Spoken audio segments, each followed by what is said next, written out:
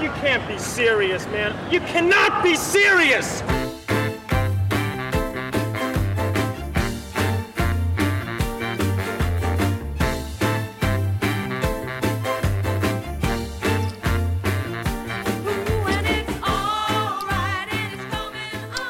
As we've already said, that Don is on long service leave, and we've got Ivan in the house and Sue in the house.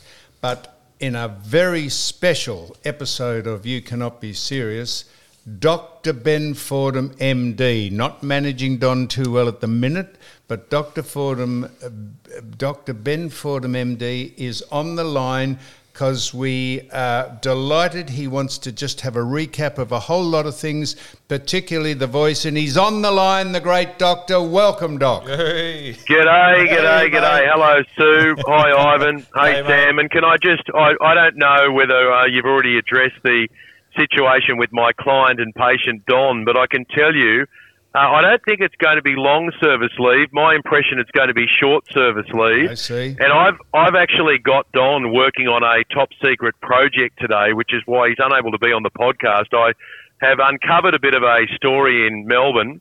In fact, it's just outside of Melbourne, in a regional part of Victoria, and it required someone to go undercover. So I needed someone who can slip into any situation and to be able to talk to anyone at any time. And I just thought Don was the right man for the job. So he's essentially going undercover for me today, which is why he's unavailable for the podcast. But the investigation should be complete by next week, I'm hoping. It might drag on a little bit longer. But if everything goes to plan, Don should be clear to return to You Cannot Be Serious by next week. No promises at this stage, but that's my intention. Well done, Doc. Well, you've had a couple of inquiries as to how you're handling the situation, and we won't mention who you've had inquiries from, but we've made a point. We've made a point, Doc, of not speaking too much about the voice. I've just had a small amount to say, and just on a serious note. What do you make? I don't know if you want to get involved in this. What do you make of? It's a huge thing going on overseas at the minute. We just said we haven't got any skin in the game about the Israelis. Yeah. What do you make of that? Where is that go? What is the end result of what's going to happen if Israel obliterate the Gaza Strip and the other mob get involved? Where is that headed? Well, it's going to be conflict forever. I've been to this part of the world and I've seen it from both sides. I've spent time with young Israeli blokes who were enjoying their last holiday before they were going to go in for compulsory military service, and from their point of view, they live in constant fear because they have to deal with suicide bombers, and they have to go off and serve their country in the military. They have a compulsory time that they've got to go, and then they can be called up at any time for the rest of their life, or certainly until they reach a certain age, which is much later in life than what you'd expect people to be serving in the military in Australia. And then I've also been into the West Bank, and I've spent time with Palestinians, and they have a real lack of freedom of movement. You know, they can only walk a certain distance, and all of a sudden they come to a checkpoint. You've got to line up, you've got to explain where you're going and why you're going there. So it's an awful life for both sides of them. Obviously, Israel has got all of the military muscle, and the Palestinians fight back through Hamas. And Hamas crossed a line a week ago. Absolutely. When they decided to go into Israel and kidnap innocent people, kids at a music festival, grabbing men, women, children, the elderly, babies. There's even videos online of some of these Hamas terrorists holding some of these babies. So you've got like a gun slung over one shoulder and a baby in the other arm. Another piece of vision of a baby in a pram and a Hamas terrorist rocking the pram back and forth because they're wanting to keep these babies alive and use them as bargaining chips. So Benjamin Netanyahu, the Israeli Prime Minister, has got a real dilemma at the moment because he wants to go in and wipe out Hamas, but when you go in and wipe out Hamas, you're also going to be wiping out the hostages that are being held, and I don't think those people are going to get out alive. I just can't see it happening. No Today way. there's a hospital that is blowing up in Gaza, and you know what? They say that truth is the first casualty of war, and we're seeing that at the moment because a hospital has been blown up today in Gaza, hundreds of people killed, and of course Israel is saying, oh, it wasn't us. They're saying that this was a rocket that was fired by another group on the Palestinian side, and it failed and landed on the hospital. Yep. Of course, the Palestinians are saying as if this was a rocket fired by Israel. So, truth is the first casualty of war. And all I would say in Australia is that we have Jewish people living in Australia. We have Palestinian people living in Australia. We understand that it's a very difficult time for both groups, considering what's happening in their part of the world. But we do not want to see this conflict played out on the streets of Melbourne or Sydney or Brisbane or anywhere else in Australia. That's why so many Israeli people choose to live in Australia. That's why so many Palestinian people also choose to live here. 12,500 Jews in Australia. And it's a world away. It's a world away in Australia from what's happening over there. And the end game, I'm sorry, Sam, is there's never going to be a resolution. I had my son ask me during the week over dinner. He said, why do the Israelis and the Palestinians not like each other? And I said, oh, that's a big question from an 8-year-old. But the best way I could explain it is I said, well, look, you imagine in the playground, if you have two kids who are constantly at each other in the playground, the teacher would probably say, okay, you go over that side of the playground and you go that side of the playground. They are not afforded that opportunity in this part of the world because they are living on top of each other. It's such a small speck on the map, and there are so many people there, and neither of them want to give up their land or give up their rights. So they're going to live on top of each other for the rest of time. They're constantly going to be in conflict. And I'm sorry to say, Sam, but this is a conflict, a war that is never, ever, ever going to end. Never. So, Doc, well, thank you for that perspective. Now, we deliberately just shied away from the voice because we wanted your take on it. But we just spoke a little about it. But my first initial comment is finally the country is being awakened to what was put to them by people who have no idea what's going on and don't resonate with the rest of the public. What do you reckon? Well, look, I've got lots of friends who were voting yes, and I've got lots of friends who were voting no. And all I'd say is that I begged the Prime Minister, Anthony Albanese, several times this year to stop and change course. I saw him earlier this year. I went and saw him earlier this year. I interviewed him in January, and it was described as a train wreck interview for Albo. And so I offered to go and see him in January, and he kind of brushed me, probably because I was asking him tough questions. But then in around about April, I'm guessing, I think it was Easter time. Yeah, it was, because I remember going from the Sydney Royal Easter Show where I was doing a broadcast that morning, and then I went to Kirribilli House and I went and saw him. And while I won't reveal things that he said to me during that conversation, because it was a private 1-hour chat between the two of us, I can certainly tell you what I was saying to him. And I was telling him, if you don't change course, this is going to blow up in the face of Indigenous Australians. It's going to be an awful experience for everyone. It's going to be a disaster for you politically. And I said, look, even though I asked tough questions of you about The Voice, don't mistake that as me being some kind of person of dark heart when it comes to Indigenous Australians. I fought for the Aboriginal flag to fly on top of the Sydney Harbour Bridge, and I love seeing it there every single day when I drive home. I've gone out of my way on many occasions to help Indigenous people, to fight for Indigenous causes. I've lived alongside many Indigenous brothers and sisters in Redfern, which is probably the part of Sydney where you have more Aboriginal people living in a city part of the state than anywhere else. So I was like, don't mistake my tough questions as someone who doesn't care about these issues. I care so much that I'm begging you to change the course you're on. Now, if we fast forward to July, I had him in my radio studio at 2GB, and I replayed 3 minutes of it the other day. It's up on my podcast feed for anyone who wants to listen to it. But I said to him, this is going to fail. I'm worried this is going to fail.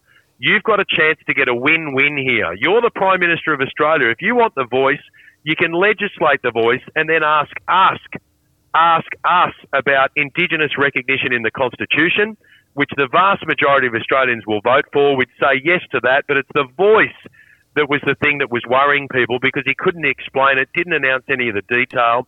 So I said, split the proposals up and you'll get a win on recognition at a referendum. You'll get a win because you'll get your voice. You just won't get it the way you wanted to have it. And if you don't follow this advice, there's a chance, Prime Minister, you'll end up with a lose-lose. And he woke up on Sunday morning a loser. Indigenous Australians who supported the voice and recognition also woke up losers because they lost the voice and they lost recognition. And you know what? When you're the Prime Minister, you shouldn't be asking people for permission for things that you're able to do yourself. That's called authority. That's called leadership. He didn't need us for a voice. He could have legislated a voice. He didn't need a referendum, but he made the mistake of asking us about it, the Australian people. And the other big mistake he made, Sam, is that a referendum has never passed without both sides of politics supporting it. He knows that better than anyone. So what did he do? On election night, he stood up there in front of all of the cameras and he said, we will introduce the referendum or the Uluru Statement of the Heart in full, right? Which means voice, truth, treaty. So he didn't go to Peter Dutton and say, hey, listen, mate, this is something that I care passionately about. I'm sure you do as well. Why don't we do this together? He wanted his moment in the spotlight and he decided to ignore history that tells you you can't get this done on your own. So what did Peter Dutton do? He said, no, I'm against it because you haven't given the details. And that was the moment when it was really set in stone. The rot was set in, and now it's a bin fire. And now he just washes his hands and walks away from it and says, oh, well, no, Australia's spoken, no constitutional recognition, no voice, no anything, and we're back to where we started. This was a mistake of Anthony Albanese's own making. So, Abs was spot on, Doc, but so... even the people, so the yes voters are still not accepting it. I notice a woman on the ABC said she's advising Aboriginal people not to be so friendly to white people from now on. We've got the flags flying at half-mast. We've had a week of silence because it's just never-ending. People will not accept the fact that the overwhelming majority of people voted no, and that is... and I still reckon it was half rigged to even have those numbers. But I just say this on the question of people voting yes or no. Some of my friends, who I would class as some of the most caring individuals in my friendship circle, voted no. And I remember one of them explaining to me. She said, "Look, I've been involved in government before, right? I've been involved in high levels of government, and I know how hard it is to get stuff done. You've got to deal with the opposition. You've got to deal with the crossbench. You've got to deal with you pests in the media. And I don't want governments to have another group that they've got to deal with every time they want to announce something. And this was the problem. Albo decided the fewer details we give out, the greater chance of success. And when he worked out that wasn't the case because the punters were saying, no, we want to know the details, he didn't pivot. You've got to pivot. You've got to go, okay, hang on a moment. Whatever we're doing isn't working here. It's a little bit like at quarter time or three-quarter time if you're getting flogged. What does the coach say in the dressing sheds? They don't say, hey, boys, just keep on doing what you're doing. They say, listen, we're going to have to change a few things here because what we're doing isn't working, so this is what we're going to do in the third quarter, the fourth quarter or whatever. He stuck to his guns. He didn't change. But you know what, Sam? I think something else happened over the weekend as well. I think Australians have been motivated and inspired by Jacinta Price, who's encouraged all Australians to feel proud about the country we live in. She's encouraged Indigenous Australians to not always feel like they're a victim or be convinced by others, often white people in Parliament, that they're victims. Because if you convince yourself that you're a victim, you're never going to get out of victimhood. You're going to be there forever, and you're not going to realise the opportunities that you might if you leave victimhood. And she's also said to white Australians, you know what? It's not your fault what happened hundreds of years ago. Every country has a dark chapter in its history. How long can we keep on saying to our children and our grandchildren that we're sorry, that we're ashamed? Well, I'm sorry. I think Jacinta Price has given a permission slip to all Australians to look forward and not back. And Doc, you hit it on the head when you said Anthony Albanese was not pragmatic enough to be bipartisan enough to invite the opposition to join him in this quest rather than just going alone. Well, that's what you got to do. What he should have said on election night, he should have said, look, the time for grand statements is not tonight. These are the people I want to thank. We've got a big job in front of us. And in the coming weeks, I'm going to be outlining my vision. You've already heard about it during the election campaign, but I'm going to put a bit more meat on the bone and tell you more about what our plans are. But first of all, I want to also meet with some of the key people, including the opposition, the people who voted for us, the people who didn't vote for us, and then he should have gone for a beer with Peter Dutton, because they're both decent human beings, Peter Dutton and Anthony Albanese, regardless of your political persuasions. I guarantee if you bumped into either of them in a pub somewhere, they're both very easy to talk to. He should have said to Dutton, listen, I don't want to do this on my own. You believe in trying to close the gap as far as Indigenous people are concerned. So do I. Why don't we do this together? And they should have sat down on the back of a beer coaster or on the back of a pad and said, how can we do it? How are we going to best do it? We've got 11 Indigenous MPs and senators who are in the parliament. Why don't we set up a working group of those 11 plus you plus me, 13 in a room? Let's call that the voice. You don't need a referendum for that. But if he wanted a referendum on Indigenous recognition or on some type of voice, he should have sold it to Peter Dutton first. He failed to do so, and now the whole thing has failed. And it is a disaster, and I feel genuine anger and remorse about the way that this has happened. Anger at Anthony Albanese because I begged him to change and he didn't listen, and remorse for Indigenous people who might wrongly assume that this is some kind of reflection or judgment on them when it's not that at all. It was Australia reacting to a dud idea sold by a bloke who, it turns out, is a pretty ordinary salesman. But how irresponsible. So the ABC, which is your ABC, how can you have a person advocating on the ABC that suggesting that Aboriginal people be not so friendly to other Australians because the voice didn't get up? How can you have a national broadcaster having someone say that? That's not the way, that Australians respond. People won't listen to that. I think back, I had a young woman on my program last week called Piper Stewart. She's 17, young Indigenous girl from Griffith in New South Wales. And we discovered that at 17, Piper Stewart has raised $40,000 to teach other Indigenous kids how to swim, because when she was 12, she was at swimming lessons and she said to her mum, hey, how come there's no other Aboriginal kids in here in the swimming lessons? And the mum said, well, they're pretty expensive, honey. And she said, well, why don't we do something about it? So Piper Stewart at 12 started her own charity called Bambidji, which means swimming, and she's raised $40,000. She's taught hundreds of kids to swim. That's a go-getter. That's the type of person who we celebrate in the country, not people who try and divide us or tell us not to talk to each other. There's another bloke I met recently, Barry Maguire. He was doing a welcome to country at an event I was at. I got talking to him, very charismatic bloke from Western Australia. He sits on the board of one of Twiggy Forest companies, and he said, oh, there's my son over there. He runs one of Perth's biggest security companies. And I said, what do you make of the voice? And, without taking him out of context or talking about a private conversation, he said, oh, look, mate, he goes, we've always just focused on working hard and getting along with everyone. And he said, my old man taught me when I was young that if you think that you know someone based on the colour of their skin, then you're an idiot. He said, so we always take people at face value. There are some really good people out there. And if anyone doubts the generosity out there towards Indigenous people, about 3 weeks ago, I had a doctor on the show from WA. Her name is Sonia Henry. She's a white woman originally from Sydney, and she moved to Western Australia to help these Indigenous kids who suffer from all sorts of health things, including rheumatic heart disease.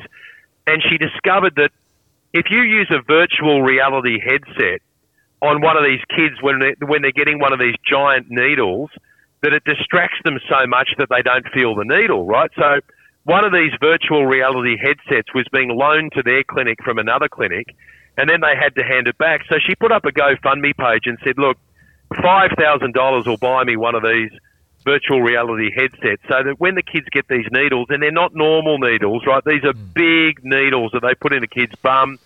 And it's, of course they're screaming and crying because they know they're going to get the needle.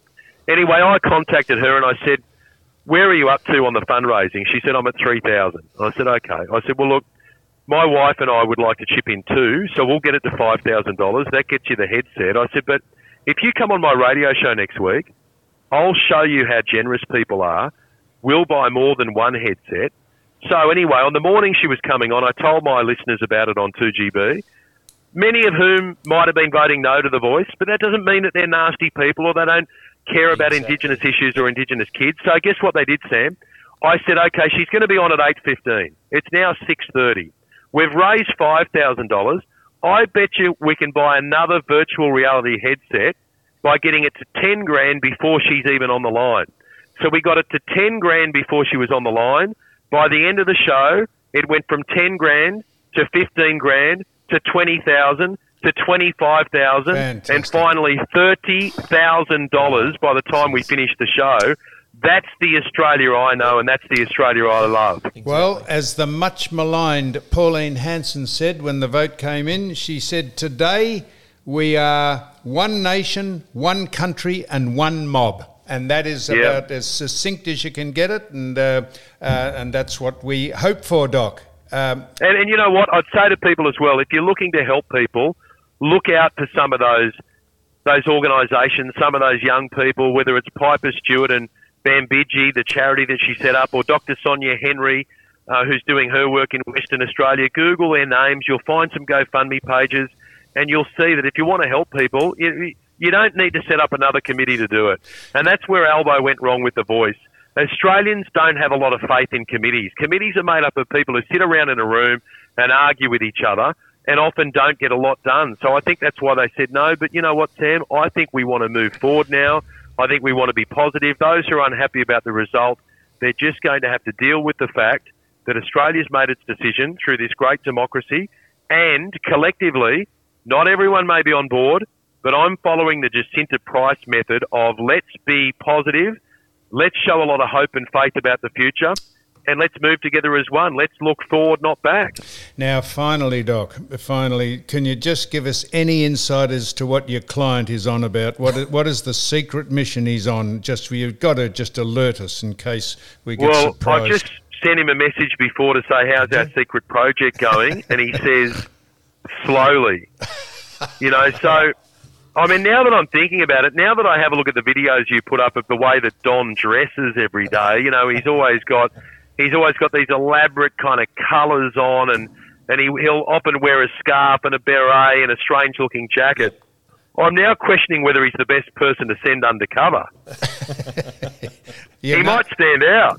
I sent him I did send him a sort of a half a peace offering. I said, mate, I'll quarantine your little section off here. You can do what you like in it. You can sleep in it. You can eat in it. You can drink in it. You can fart in it. He'll be back, mate. Very good. He'll be back. He's working on this project, and look, and he'll be able to tell you more about it at some stage. But look, I'm sorry that I've kind of dragged him away from the podcast today, but it won't be for too long. And how's Sue going? Sue going well? Sue is just letting in probably one of the greatest Australians we're about to interview, a bloke called Lloyd Williams. Lloyd Williams. The Lloyd Williams, because the Melbourne Cup's coming up, and if anyone knows about horse racing in the world or any other place on the planet, it's Lloyd, and so we're going to. I'm very, very privileged to, because he doesn't speak to many people. Sam's in fact, actually he speaks nervous. to no one. Well, I'm looking forward to listening to that, and I'll talk to you guys soon, and Ivan doing a great job there, and look forward to talking to everyone real soon. He's asked all your questions that you pumped him with.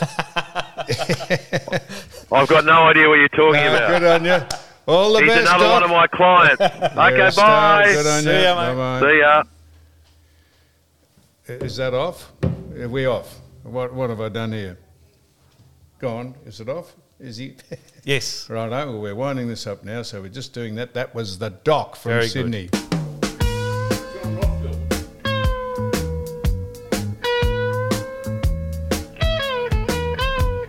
I'm moping around the streets late at night. I'm worried because